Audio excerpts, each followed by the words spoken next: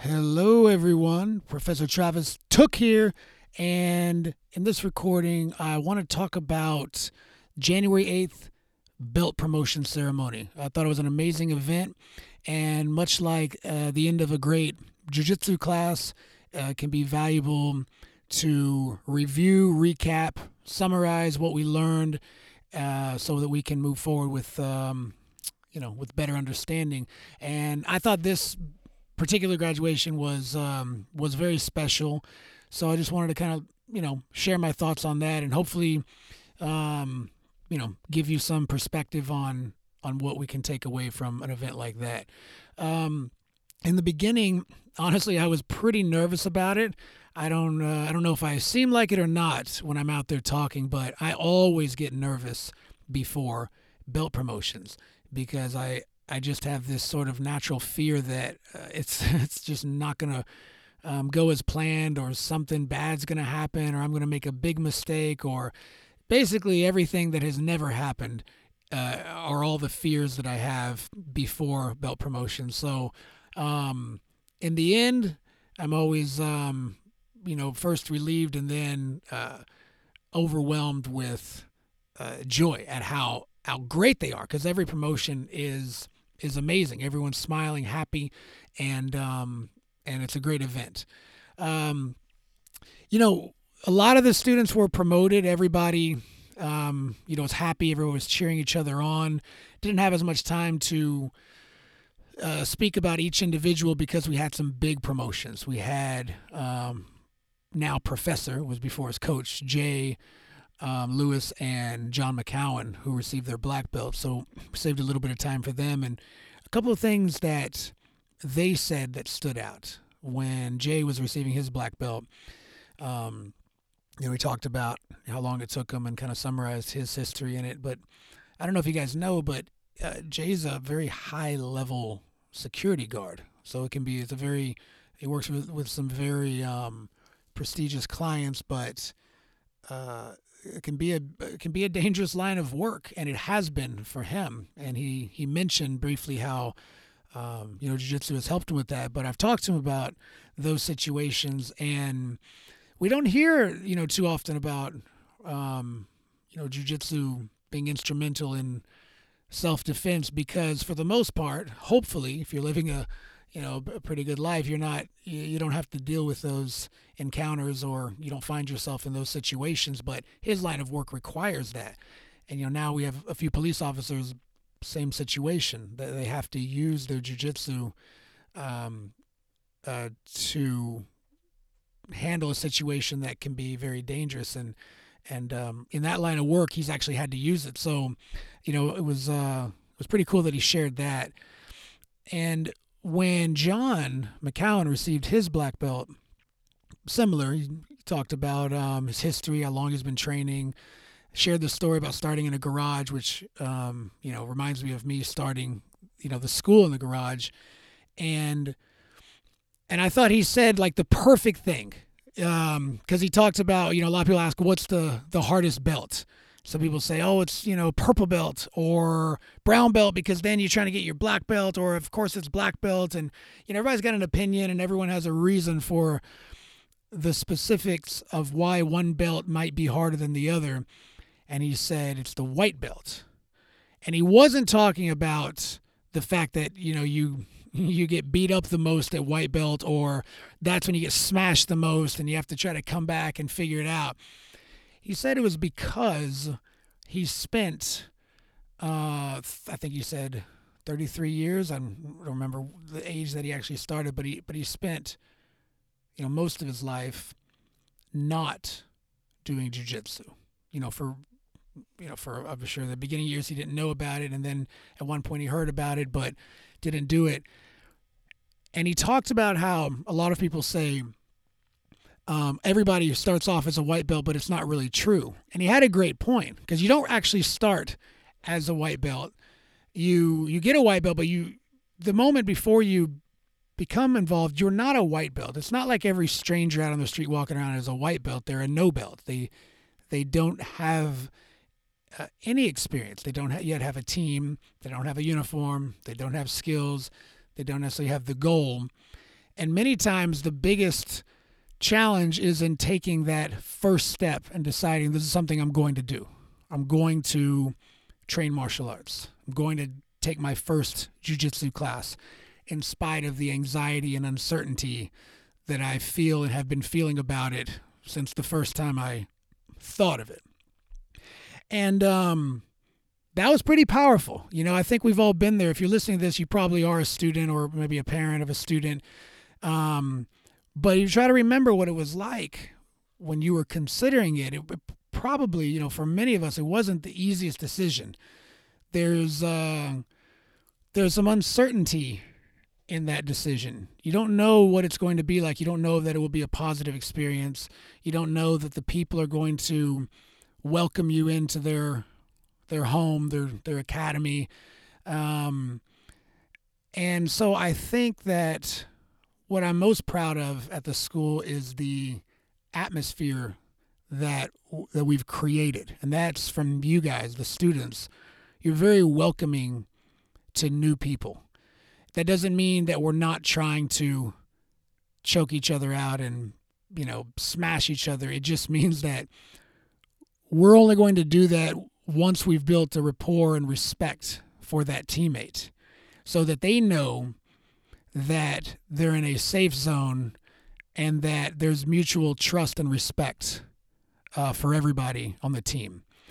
And so creating that atmosphere that can be very high level, where black belts can prepare for high level world-class competition while welcoming brand new white belts who've never, exercised a day in their life, says something really special about us as a team and you guys that contribute to that positive energy. So, thank you all for that. And I thought the way John talked about that was super valuable. And hopefully you'll, if you have a friend or a family member who is considering doing jiu-jitsu and they're nervous, you can share that concept and idea with them. Never be afraid to share your story.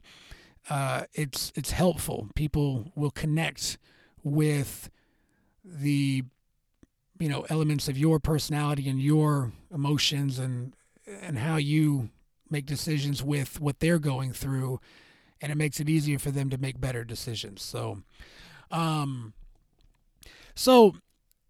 it was a huge turnout. I think we had about 80 people on the mat just for the adults, not even counting the kids.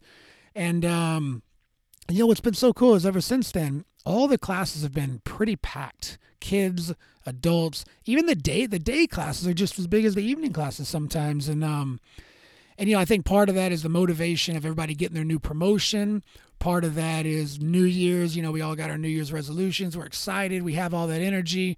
And, one thing I think I mentioned too at the graduation ceremony was to try to steal that energy, from the room for yourself. Try to take that excitement and that energy of, the new promotion, all your teammates getting promoted, all that positive energy, and, use it as like gasoline that you're going to pour onto the flame of your own personal motivation and try to get into class and push yourself as hard as you can. But then be prepared that motivation will slowly fade and diminish. And it's not because of you. It's just because that is the nature of motivation. There's no such thing as permanent, ongoing, sustainable motivation that functions at a very high level. We're all emotional creatures, and we're going to have highs and we're going to have lows, and we're going to have days that we want to train, especially like you just got a stripe or you just got your new belt and you're like, yeah, I want to go break in my new blue belt tomorrow and every day for the rest of my life until I'm a 10th degree black belt. But if you pay attention to anything else that you've done in life, you know that nothing feels like that, right? Everything fades. And rather than letting that discourage you and think, well, that's, I'm just no good, I give up, I'm not motivated, take a little comfort in knowing that nobody's permanently motivated, and know that the only sustainable thing that you can rely upon is discipline.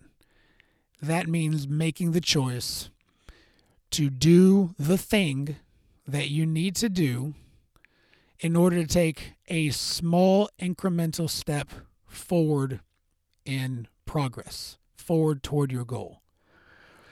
So I was talking to somebody the other day, and I basically said that there's no individual day or class that's more important than another one. Belt promotion feels like a more important day because there's more energy in the room. But that doesn't mean that it's necessarily better in terms of your progress.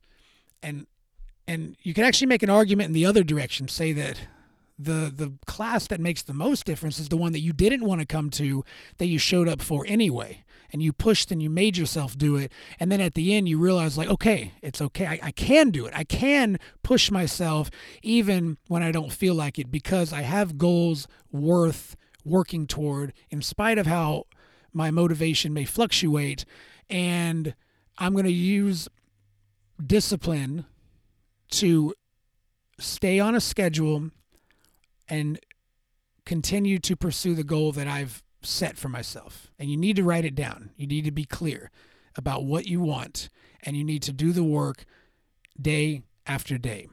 Doesn't mean that every class is going to be great. It doesn't mean that you're going to feel like 100% the best version of yourself every day. It's just knowing that every time you make the decision to come to class, in this case, and I'm talking about whatever it is that you can fill in the blank for whatever goal you have that you want to improve upon. I'm talking about just your martial arts goals right now. But anything you want to get better at, requires ongoing weekly investment in that. And so for jiu-jitsu, for example, you got to come and you got to put in the time. And if you're motivated and feeling great and you got your promotion and it's New Year's and, everybody, you're excited, well, that's actually pretty easy to come to class. It's the day that, you're down, you had a bad day at work, you had a fight with your spouse, you didn't get the promotion that you wanted. When that's happening, that doesn't change your martial arts goal. It just means you had a crappy week of life. And the idea that you're going to take off and not go to class is the idea that that's somehow going to make things better. You understand that that makes no sense, right? And I think everyone's been in the situation where you made the choice to go to class in spite of how you felt, and then when class was over, you felt great. Even if only temporarily. You patted yourself on the back and you knew that you were glad that you made the choice. You were happy. You were smiling. You're around friends. You're sweating. You're working. Maybe you tapped someone out. Maybe you got tapped out. That part didn't really matter. What mattered was you could walk off the mat with certainty that you were better than when you came in, and you're now closer to black belt than you were had you chosen to stay at home. So, and those are the days that you actually really get better, because you're in somewhat of a weakened mental state when you have a bad day, in life, and you choose to do something difficult like a jiu-jitsu class, and you choose to show up and you get through it and you push yourself, and mid-class you're tired and you're sweating, you can barely breathe, and all your problems outside have to take a back seat because you got to focus on getting through this challenge. And then when you get through it, you're armed with more tools to handle the other junk in life. So that's really the reason to do it. That's the reason to do it, is because it makes you a better person all around. So remember that. No class is more important than any other one. Some classes are going to feel more exciting. Belt promotions and winning a big tournament, that's going to feel exciting. But it's all training for the next level that you are aspiring to reach. So that's all I got for today. I just wanted to share that with you. I wanted to congratulate you all again on your promotions. If you didn't earn your promotion yet, whether you've been out for a little bit, maybe you just now started, it doesn't matter. Again, because it's one class at a time. The promotions come, the wins come, the physical fitness levels and the success comes, but they come from the adding together class after class, day after day of putting in the work. And that's why belt promotions are emotional. right? If you earned a belt after 3 days, you wouldn't be up there with tears in your eyes, feeling that sense of pride and accomplishment, because it wouldn't really matter. It takes a while and it takes a lot of work and sacrifice. But when you get it, you wouldn't trade it for anything in the world. So keep working, keep putting in the time, keep showing up, keep giving the best attitude and effort that you can, and be the best teammate that you can. And if you do that, you'll have no regrets, and you will be forever grateful and happy that you took this journey as far as you could. So thank you guys for all the great energy, and I will see you all in class.